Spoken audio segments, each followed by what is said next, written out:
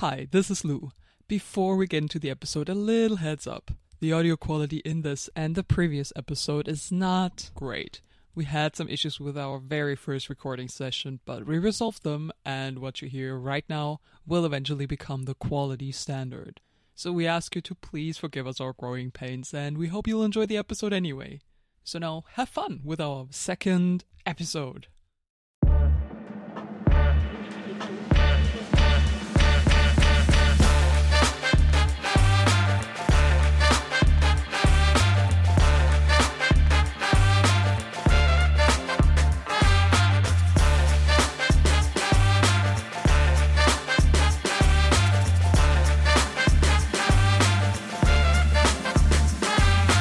And welcome to Getting to Show You, a podcast where my friend Lou and I take turns introducing each other and you, the listeners, to media that we love. I'm Balt, and this episode I have the pleasure of getting to show you Sense and Sensibility 1995.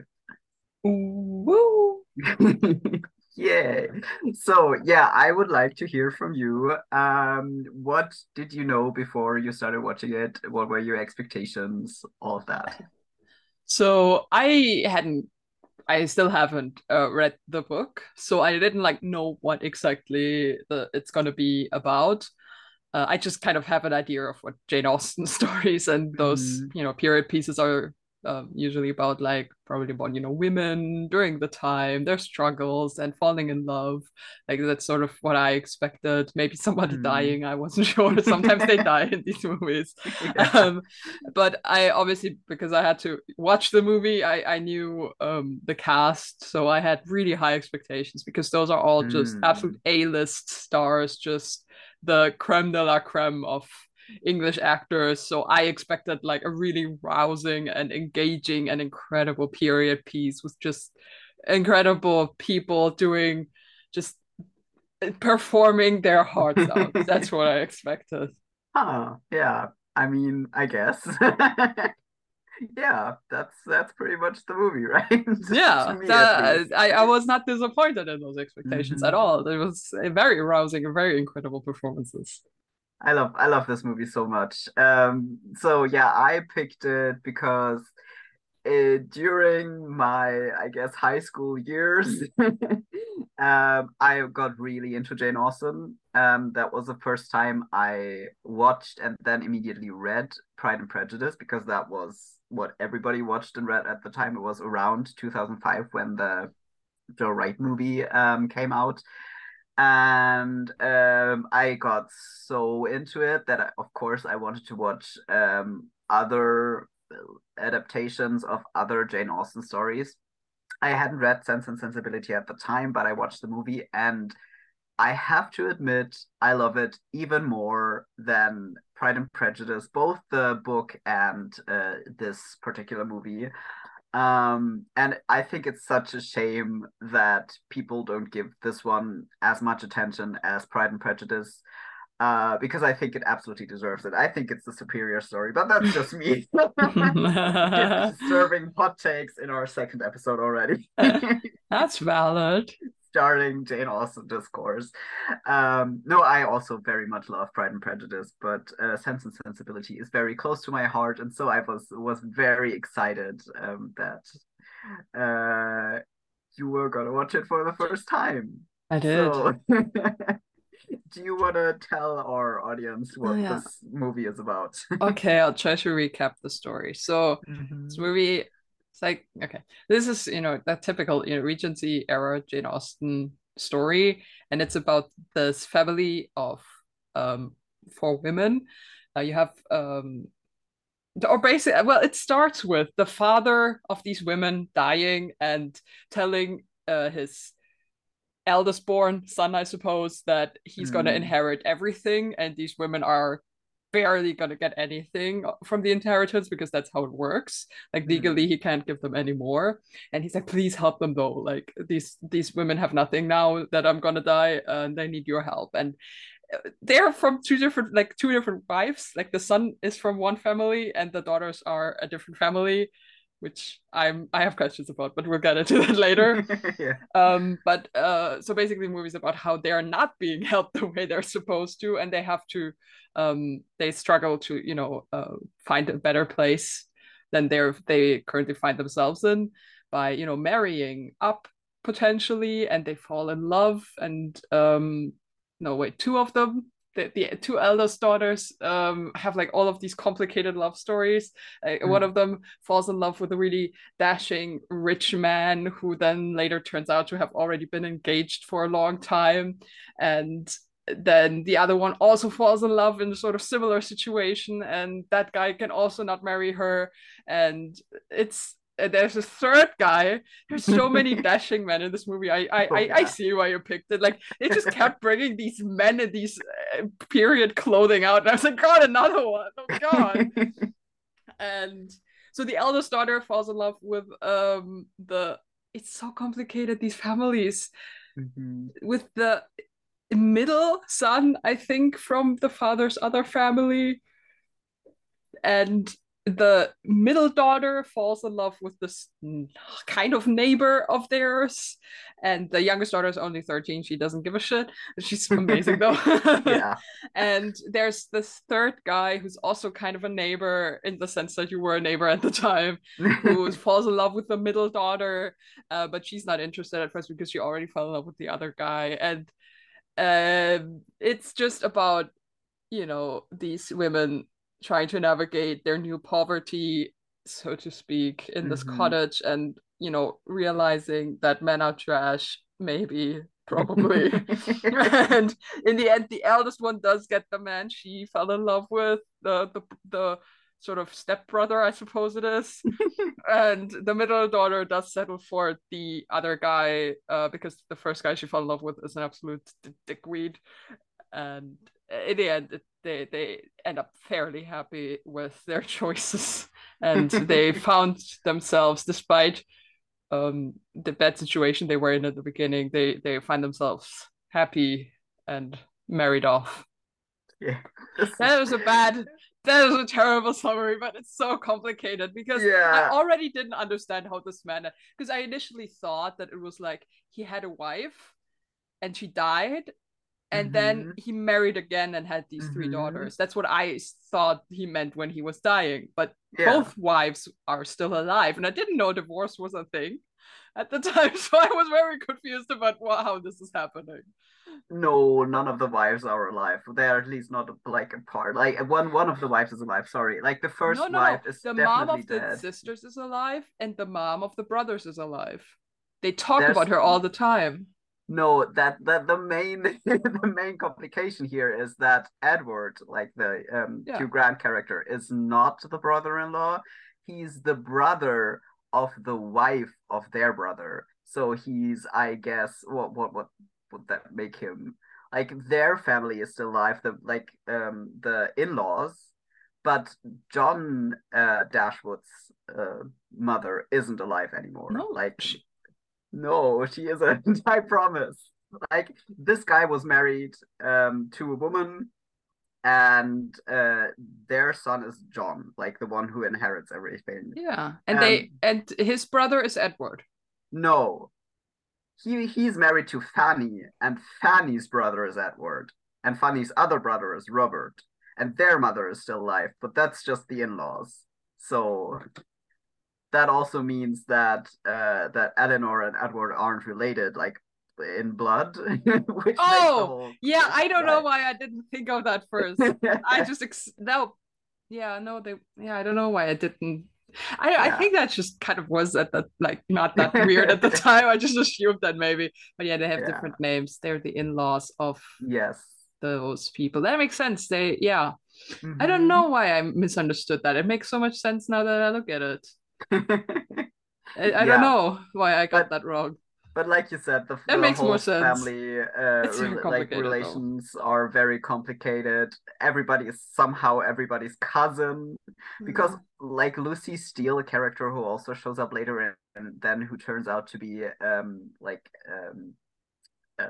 The original yeah, the original betrothed. fiance to Edward.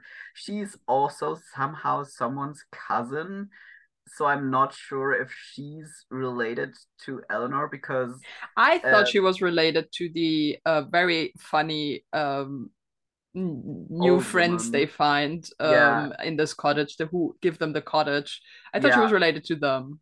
yes, but the one who owns the cottage, that's Sir John Yeah, Barton, exactly, yeah, because that that's guy. Barton Cottage. And Sir John is the cousin of Eleanor Marian's mother. So if Oh, I Lucy actually didn't Steele catch that part. I just is assumed they were like yeah buds.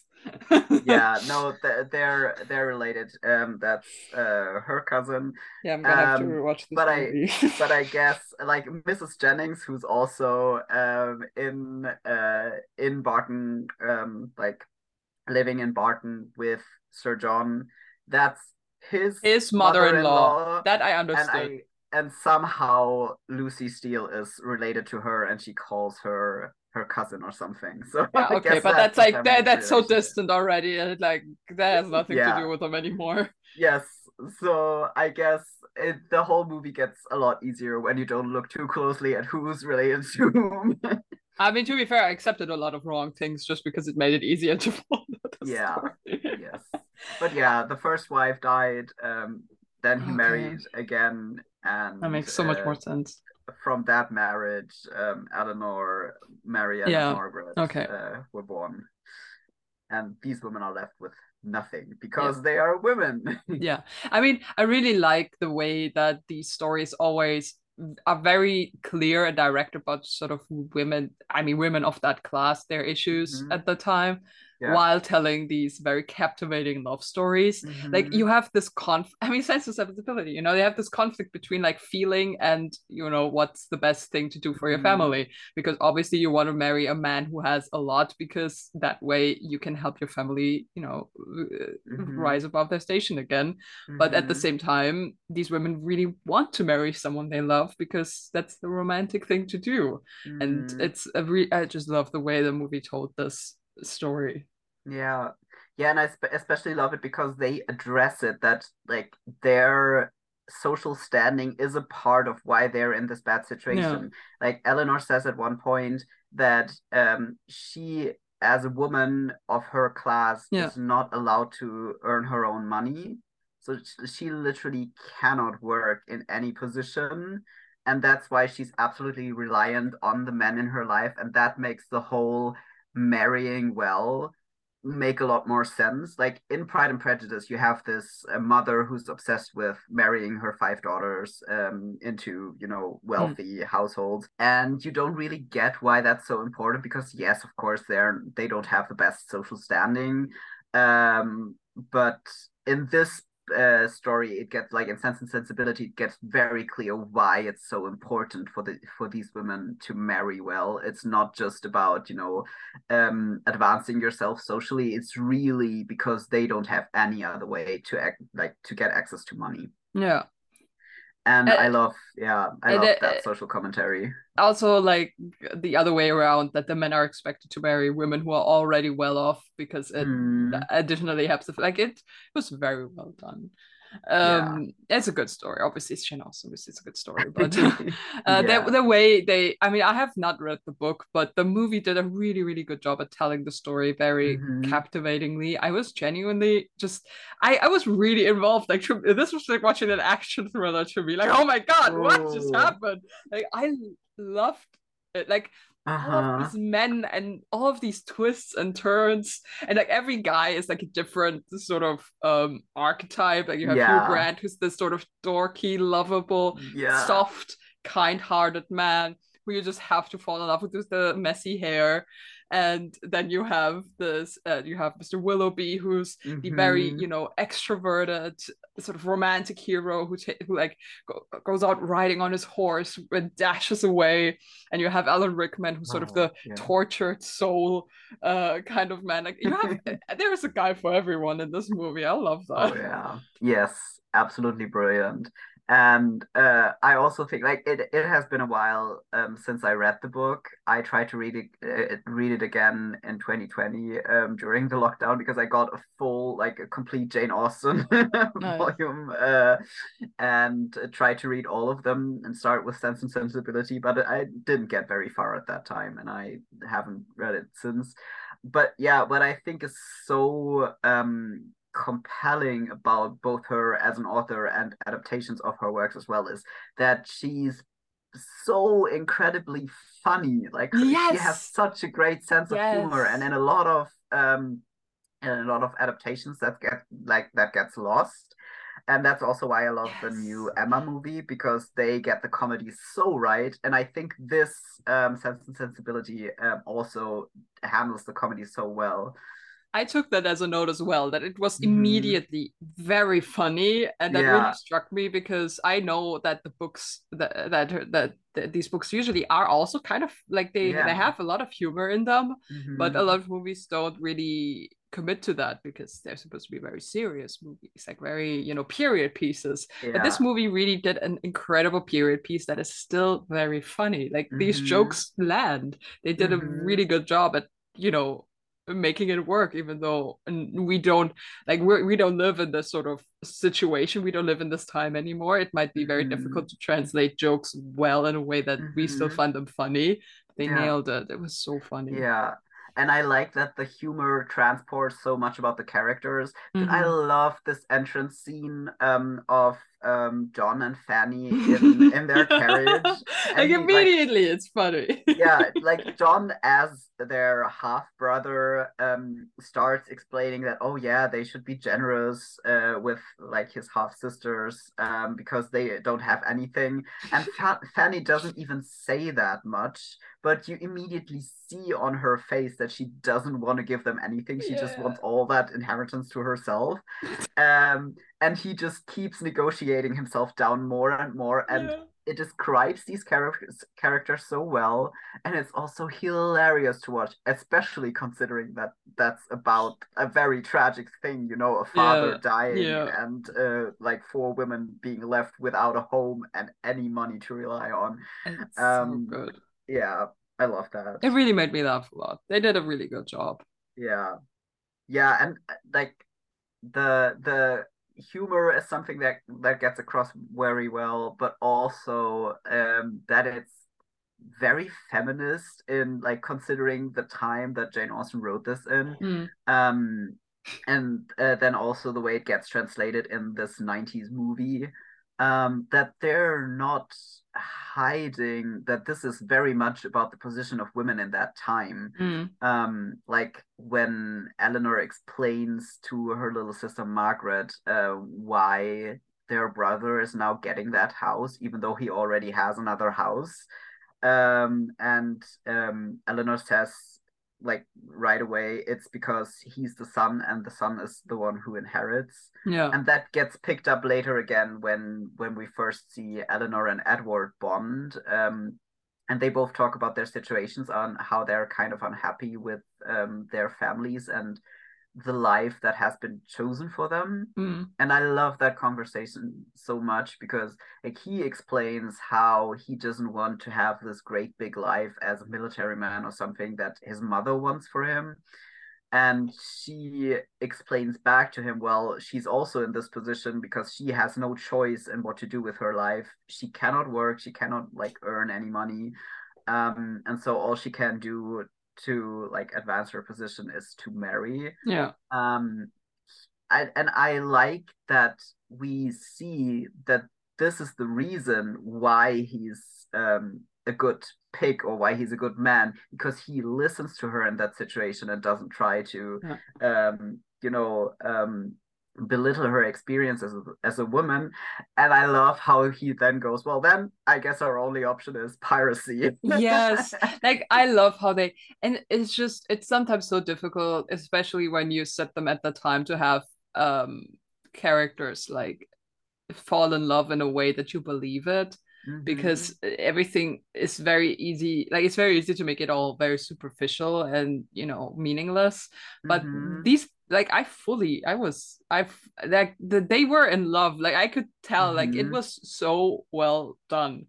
Yeah. And then, obviously it is revealed that it that was such an like I genuinely didn't see that Mm-hmm. coming when Lucy revealed that she's been engaged to him for 5 years. Yeah. I lost Yes. my shit. I absolutely Absolutely. lost it.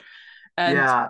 like this, because when she kept wanting to talk to her, because a very important person in their lives like kept Mm-hmm. telling her stories of her, of Mm-hmm. Eleanor.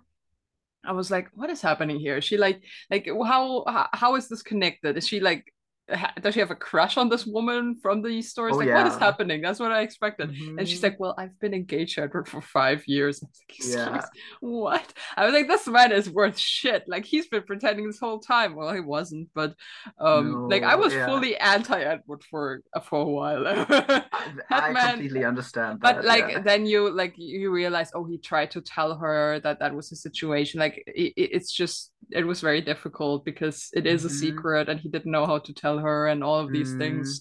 And he even started the conversation but was interrupted and sent away. Like yeah. you realize that he's very bad at social situations. Really, Yeah. it's very charming. And Hugh Grant does it so well. I mean, I am Yeah, generally very obsessed with a young Hugh Grant in yeah, any yeah. any situation. That's always a treat. But the whole like bumbling, awkward demeanor that he has, he does it It's so perfect. well in this Like part. they because it's so well done because you fully are sold on this guy. You fall in love with him immediately the Mm-hmm. second he's on screen, and he's like perfect. Like he understands these women. He understands a little girl. He can talk to her and play with her. Mm-hmm. Like nobody managed to get through to her except for this Mm-hmm. guy, obviously. And he's like so understanding and kind and polite. Mm-hmm. And then they hit you with this revelation where you're like, Yeah. oh, what? What a piece of Yes. shit. Um, Absolutely. it's so well done. So well Mm-hmm. done. Yeah. And I guess the same with Willoughby too, because you Yeah. get to know him as this dashing hero. Like he saves Marianne from her not broken ankle, but she hurts her ankle. She gets carried by him through the rain because Yeah. he comes like on his horse to save her. Is he's such a storybook like Yeah. knight in shining armor, and he's perfect in every way, and he's exactly what she has dreamed of. um and with both men, you just constantly wonder, well, what's wrong with them? There What's has got to be something wrong what's with wrong them. with They're them? just too good. Yeah. And in both cases, it's very well done to show what is actually wrong with them in a way. Yeah. I And mean, it's Willoughby was like genuinely deeply wrong. Like for Edward, it was just sort of a bad situation they found themselves in mm-hmm, where he didn't like he couldn't have known that he would fall in love. So he, yeah, got engaged to sort of this girl that, he had a good time with at one point. yeah.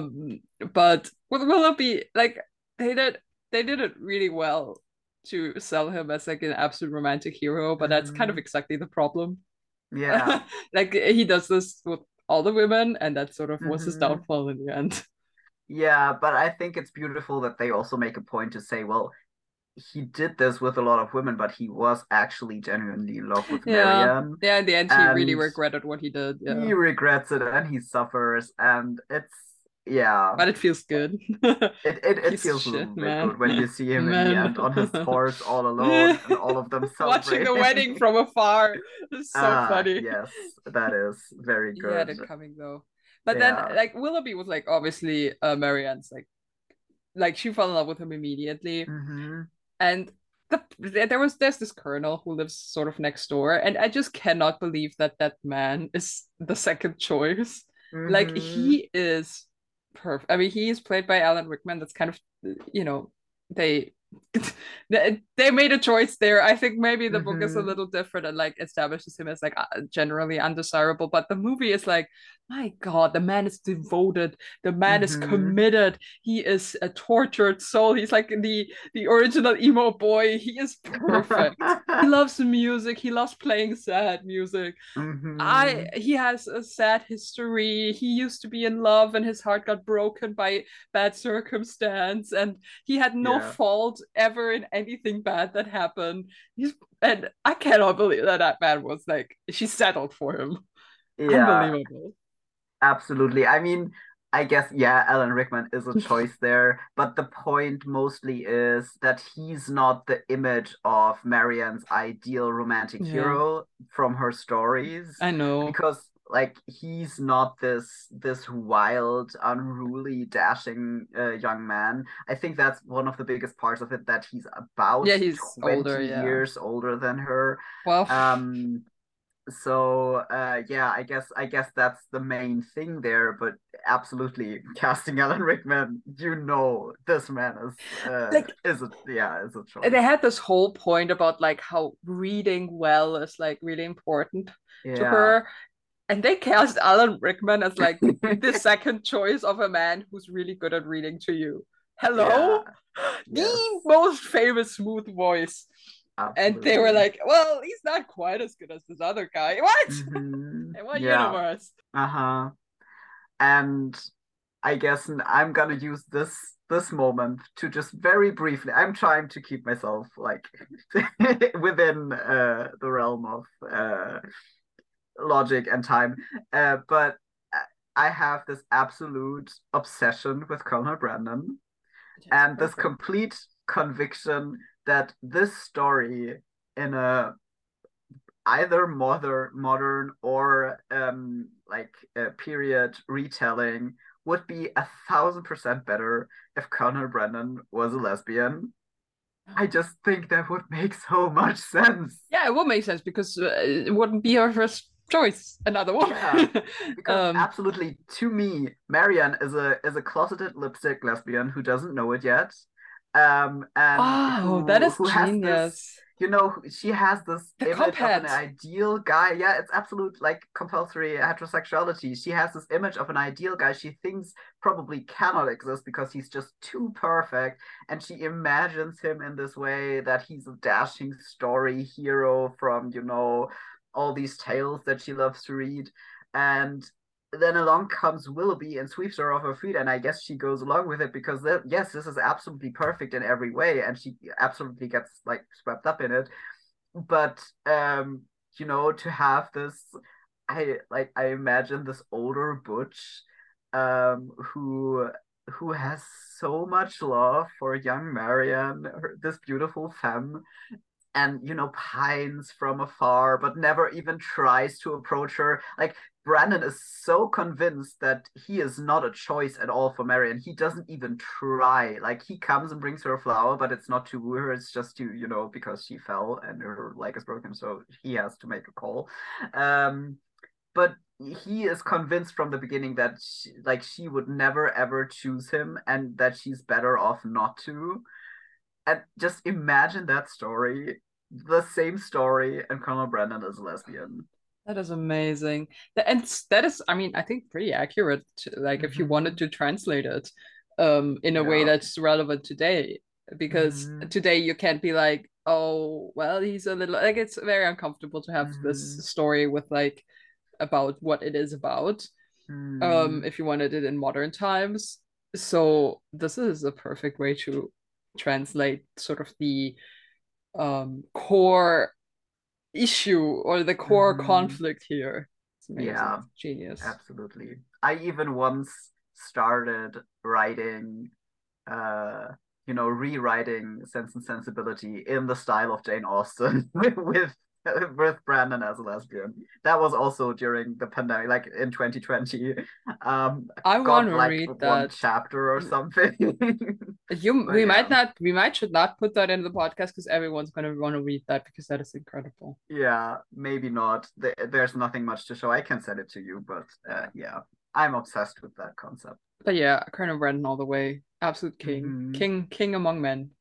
Yeah. Literally his life has sucked so hard. It's so sad. Like his first love, like what when he had to leave, she Hmm. was left in this bad situation. He couldn't help her because he was forced, because of Hmm. the war or whatever, to leave. And she was left back in England and sort of she was really poor, and she just struggled and became, I suppose, a prostitute, and got Mm-hmm. pregnant, and it was just awful. And then he tried to help this child, this daughter, Mm-hmm. and like he raised her like his own and everything. He helped her, he gave her everything she needed, and then the same thing happened to her. Mm-hmm. It's just like, oh no, this man Mm-hmm. has tried so hard to make these women happy, and it just doesn't work out for him. Yeah. What a guy. And My I guess God. like this is also about class once again. Yeah. Like the way he's not allowed to marry that girl, like in my lesbian Yeah. retelling, of course it would be because, you know, if you fall in love with with another girl, you get sent away to military school or something. Uh, Yeah, why uh, not?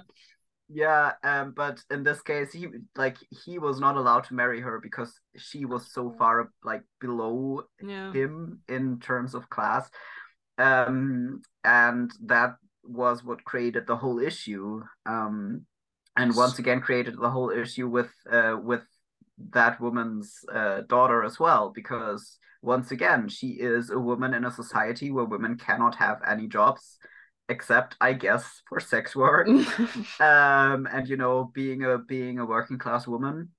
But yeah, if you are in a position where you're kind of from high society, but you don't have any money or access to any, you know, you don't have any way to advance yourself through marriage, then what else can you do? I think that's very like this is a story, even though it's just set in these higher class circles, it's very much about class. I mean, yeah, it always is. Yeah. Mm. One thing I didn't understand is, so Edward got engaged to Lucy in secret because she is also so far below his Mm-hmm. standing. And exactly that is the problem, because Mm-hmm. when his family finds out that they're engaged, they immediately disown him. Like, he is poor Yeah. now. And then he tells Lucy, who has in the meantime fallen in love with his brother, that she should just marry him instead because he still has the family money. And I don't understand why the family doesn't mind this time that Lucy is the wife. Like, why was it a problem Yeah. with Edward but not with Robert? At that part, I didn't understand. Why can Mm. he marry her now? Why couldn't Edward? Yeah. What? Honestly, I'm not completely sure. I think I thought about that again when I watched this movie now. I think I have to read the book again if it maybe gets explained there. I think maybe it's because Robert's the younger Ah, brother and I Edward's the figured that might be older. something about that. Like, Yeah. the one in line has to, Hmm. keep the inheritance safe or Yeah. something.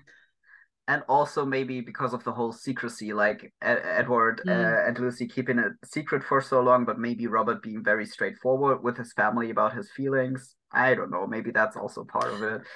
It just confused me, the reveal, Yeah. because I expected like some fascinating revelation, and it was just, yeah, my brother married her because I Hmm. couldn't, because I'm poor now, because I wanted to marry her. What? I Yeah. was so Well, I guess, confused.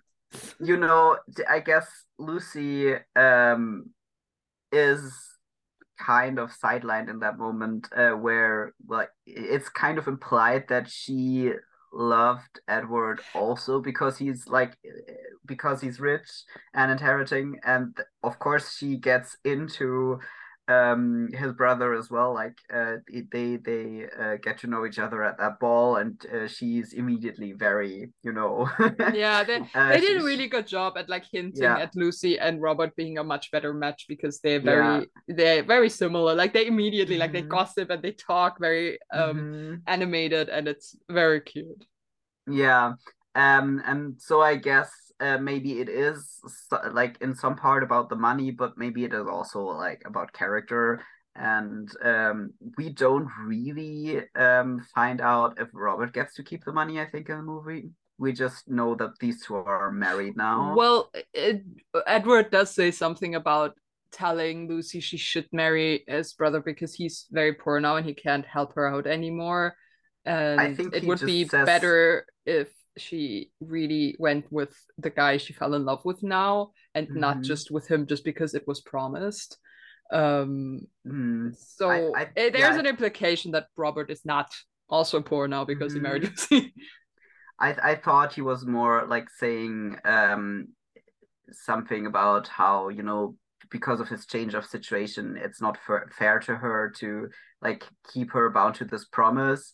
But he's not saying exactly, well, you have to marry Robert now. No, he didn't force her or anything. He was Yeah, just like, if you want to, it's fine. yeah. Go. But it's just I like this that he gets introduced as this character who's very true to his word, that he would never go back on his word once given.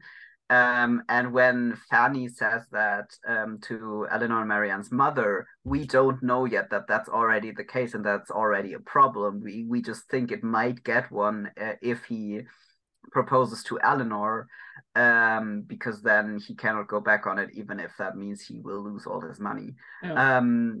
But like to him, we know from the beginning that money is not very not a big issue for like him, or not issue, but it's not his main goal. Yeah. Like Willoughby's, for example. He wants to He become a man wants, of the church. It's yeah, very he wants a cute. quiet, simple life anyway. And of course, it's difficult also for a man in his position to pursue something that's not seen as valuable in these high societies, um, because we see how easily, as an heir of even big and like big family money, you can lose that, because it happens to both him and Willoughby. I mean, I do respect the equality there. Like, listen, sir, if you don't do what we say, you don't get what you were promised. Same with women. If you don't do what we say, you don't get what you were Yeah, but promised. like I mean, with the men, it's more like consequences of their actions. With these women, they really True. did Yeah, they nothing to couldn't. deserve the situation No. they're in. It's just because there was one very horrible woman, Fanny, who decided that she deserves this money more than them, and they don't even need it. She was So such a funny role. I love her. I love both her and also the Mrs. Jennings' daughter, who's played by Imelda Staunton.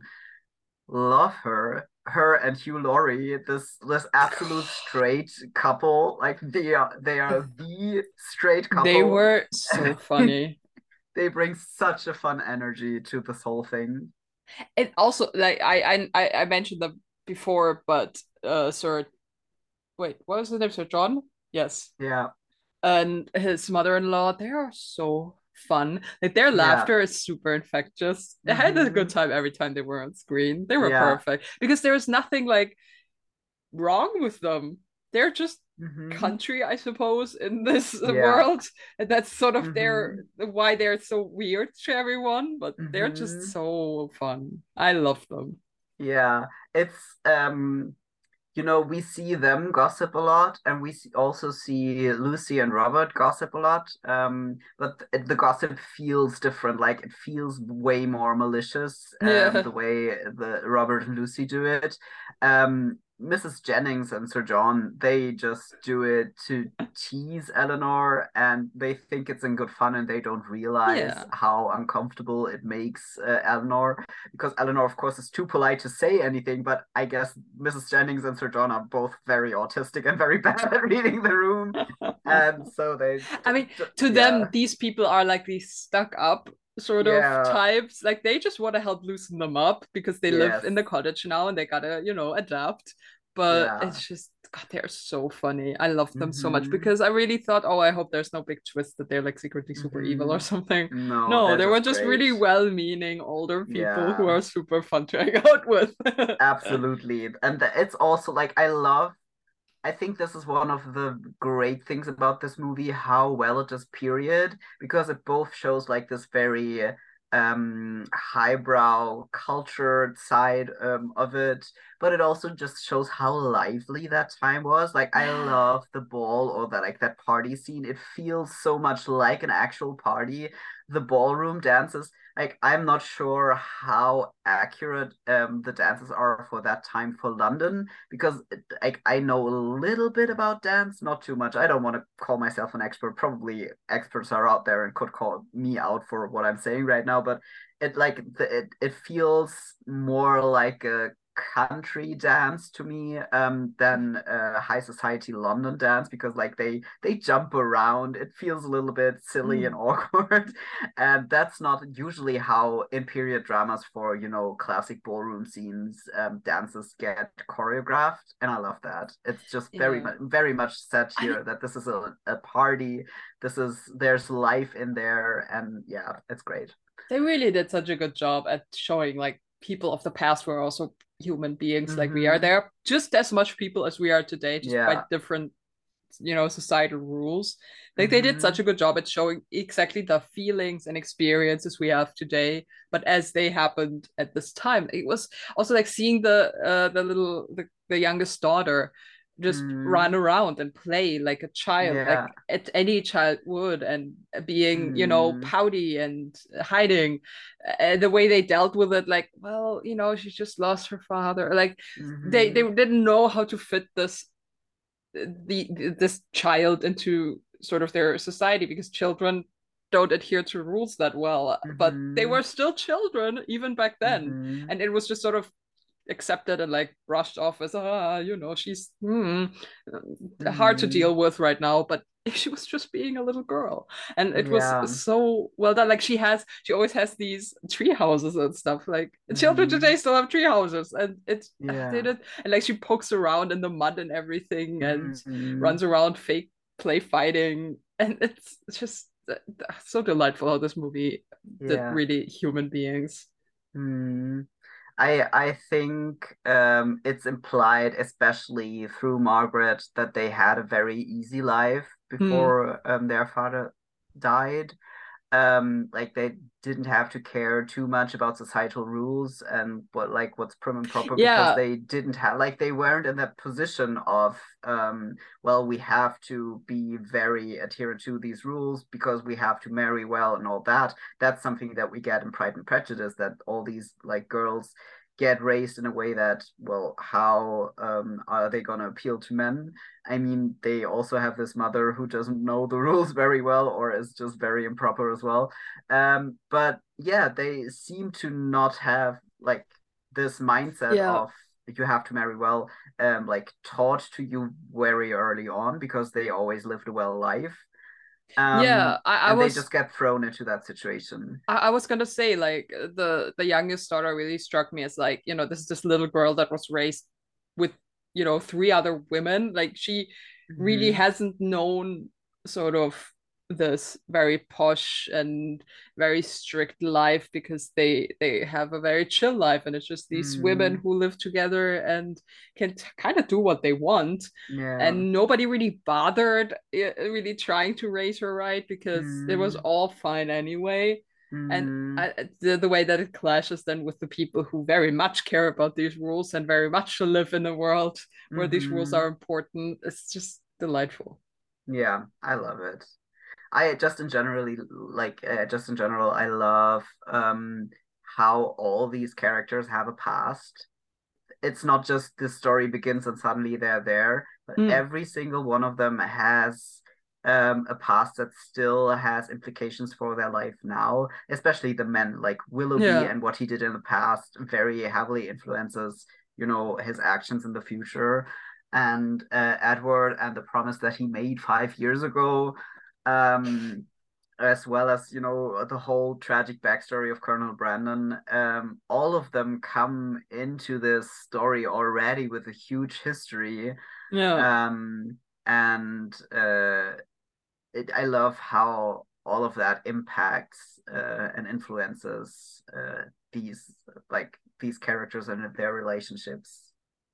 So I know that it's like this because of how the story is, but the fact that they moved into the most beautiful cottage I have ever seen, and that I would like die to live in, with the most amazing view of the countryside, like right by the water and everything, and they're like, well, this sucks.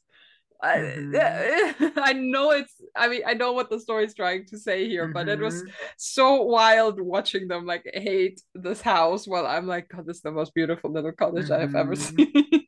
Yeah, I guess it's more about what it stands for and what they lost. because yeah, well, we see the house they moved Yeah. from into this one, but I think the cottage is so interesting because how the different characters talk about it characterizes so much how like what their understanding of these women's situation is. Like the way Willoughby absolutely romanticizes it and goes like, "Oh, I would like tear down my own house and rebuild it into this cottage, like stone for stone." Because I just love a cottage so much, and you know it's just so much better than a big castle. And then he ends up Mm. abandoning this woman with this cottage because he cannot leave this like world of wealth and money behind. And the way that you know Fanny or her brother Robert go, oh yeah, a cottage, that's so cute and you Mm. know charming. I would love, like, I think Robert at one point says, oh yeah, if I had any money to spare, I would build a cottage like that. It's like absurd because he probably has a huge mansion or something already, and Fanny as well. Like, she talks about this cottage and how it must be so wonderful, and at the same time, she is inheriting this house from John's father when we know he already has a house. And they also talk about in one scene buying the adjacent, you know, Yeah. country as well. just they buy so much. They just have so much in terms of land, and they keep romanticizing that little cottage because yeah, it is very nice. But if it's the only thing you have and it's a situation you're forced into, for them it's suddenly not that nice. They could have made it less appealing though. Yeah, of course they could have. I mean, you see the fireplace like It's so cute. is putting out a lot of smoke, but that's the only thing that's not that appealing. I for sure thought that Marianne was gonna die. Like Mm-hmm. I was prepared for someone to die, and then she actually got super sick, and they were like, "You should Mm-hmm. probably prepare for her to die." And I was like, "I am prepared for her to die." Then she didn't, miraculously. Yeah. That surprise, like that was actually a genuine surprise and sort of a pleasant Mm-hmm. surprise because the movie, the story in general, could have been like much more Mm-hmm. depressing about like the situation at the time. I Mm-hmm. was already fully like, I'm so grateful for modern medicine that you don't just die from like an infectious fever Yeah. anymore. Like she probably just had a cold with a fever and Mm-hmm. almost died from it. Yeah. And I was, but she survived and she Mm-hmm. found love somehow in the one man who literally was so devoted to her. He would probably Um, die for her if she asked. oh Um, yeah, he absolutely would. He is uh, like that. but she survived to marry him and Yeah. she seemed happy in the end. Yeah. I love how what brings her back is the love of her sister, and like her sister Yeah. at her bedside finally breaking down, because like the sense and sensibility of the title, that's always said that you know the sense, that's what Eleanor is all about, and the sensibility, that's Marianne's character, and they both need to learn that there's also value in the other part and that you need to have both. Like at some points in the movie, both Marianne and Eleanor frustrate me so much because if they just were a little bit more sensible or just a little bit more feeling, they could solve their problems much more easily. Like if Yeah. Eleanor at some point would have made it more clear to Edward that she's really much in love with him, or if Marianne had, you know, just for a moment thought about if it's smart to just fully throw herself at a man who like she doesn't really know at, that would have solved their problems very easily. And in the end, that's where they both get to through that sickness, I think, Yeah. that one gets a little more feeling and one gets a little more sensible. Um, God, and I that just love that very performance much. by Emma Thompson, though. Yeah, Holy it's shit. it's God, incredible. absolutely owning that screen. Like she absolutely Mm-hmm. captivated me endlessly, always does. Oh, yeah, she's so good. Everyone in this movie, like this whole entire cast. It's not just that they're all like like they're such stars. They're all so well casted and so Yeah. great in their parts. And I also just love, because I was just talking about the sisters, like especially Eleanor and Marianne. how much sibling energy they have. Like, this Yeah. is a story from so long ago, and Yeah. still it's one of the most accurate descriptions of how siblings are actually like. Yeah. Marianne complaining about Eleanor's cold feet, and then both teasing each other about their crushes, and gossiping among the sisters. But Yeah.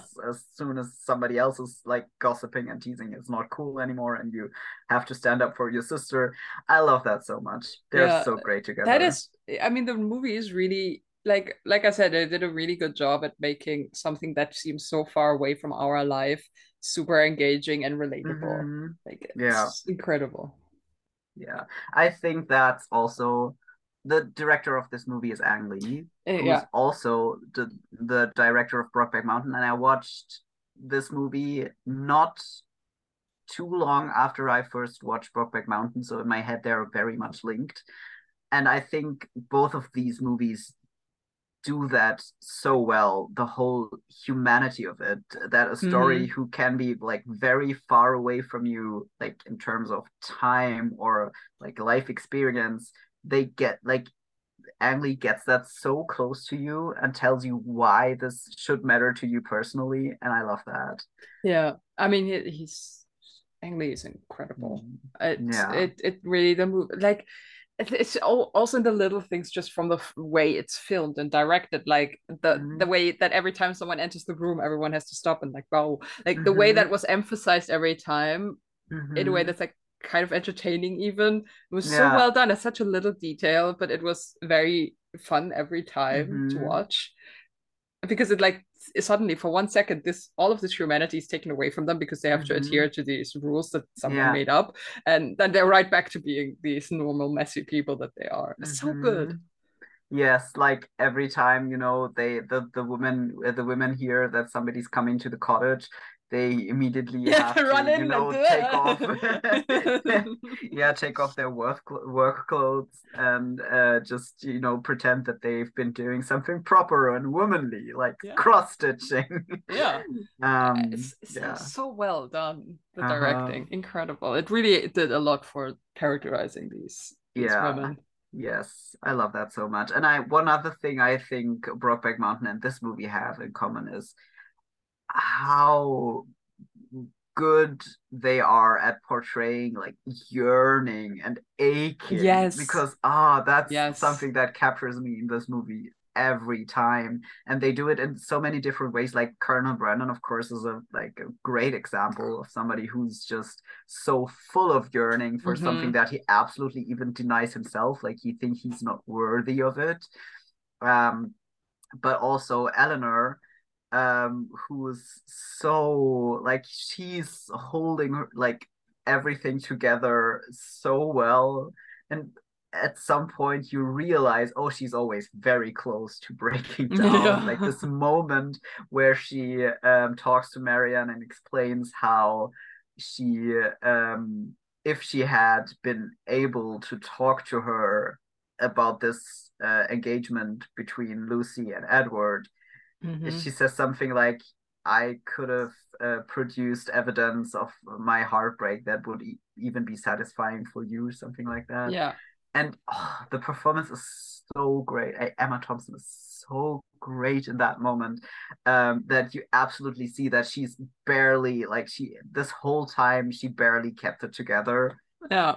It really is Um, so good. yeah. I can't wait to rewatch it because like for every stage of this movie is perfectly executed. The writing, Mm-hmm. the directing, the acting, Mm-hmm. the deliveries, and the costume and hair is incredible because it's Yeah. both like super obviously of the time, but still Mm-hmm. communicating things we understand today. The Mm-hmm. balance is incredible there that they found Yeah. for the for costume and hair, and the editing, like everything in this movie works together. It's like a perfect movie, Mm-hmm. basically.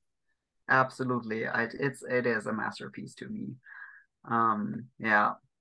And the music as well. Like the Yeah. music, and that so much of it is like music that's part of the movie that Mm-hmm. Marianne plays at the piano. and that kind of, translates into the other scenes as well. It's mostly this beautiful, mournful piano music that like carries this whole movie and binds it together. I love it very much. Really incredible masterpiece. Mm-hmm. And underrated. I also think I enjoyed it more than Pride and Prejudice. Nice. So that makes me very happy. But I also I watched Pride and Prejudice so long ago, I would have to rewatch it. But I think I enjoyed this. I mean, I don't know what it is, but there's a quirkiness to this movie that I really enjoyed, that really spoke to me.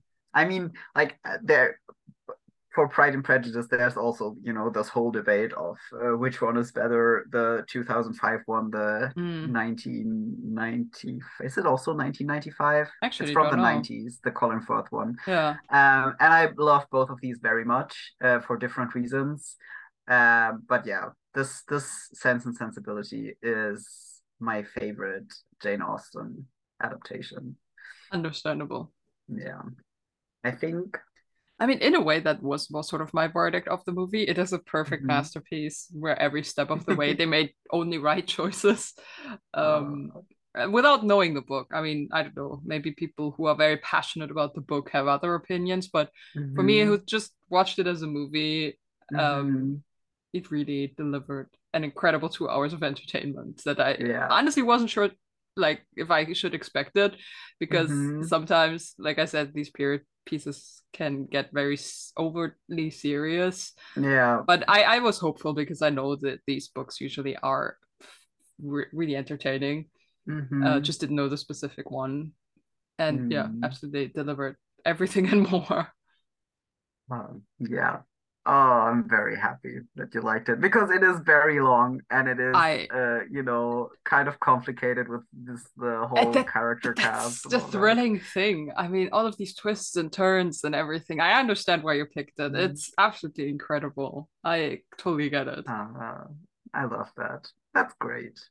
I mean, thank you so much for introducing me to this beautiful masterpiece. I hope everybody goes and watches this movie now, because truly, amazing, just amazing. Thank you.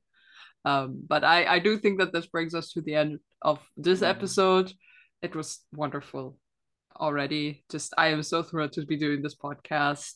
But for now, we want to thank Mykonos Salome on Tumblr for our beautiful cover art. It's as always amazing. And we want to thank you for listening, for tuning in. Thank you so much. And if you want to talk to us, if you have any questions or just want to have a chat, you can still contact us at crimcast@gmail.com, or you can find us on Tumblr at gtsypodcast.tumblr.com. The only thing left to say is, somebody with the power to do it, please make lesbian Colonel Brandon real. Yeah, I think it's gonna be us. Yeah. Okay. Goodbye. Bye.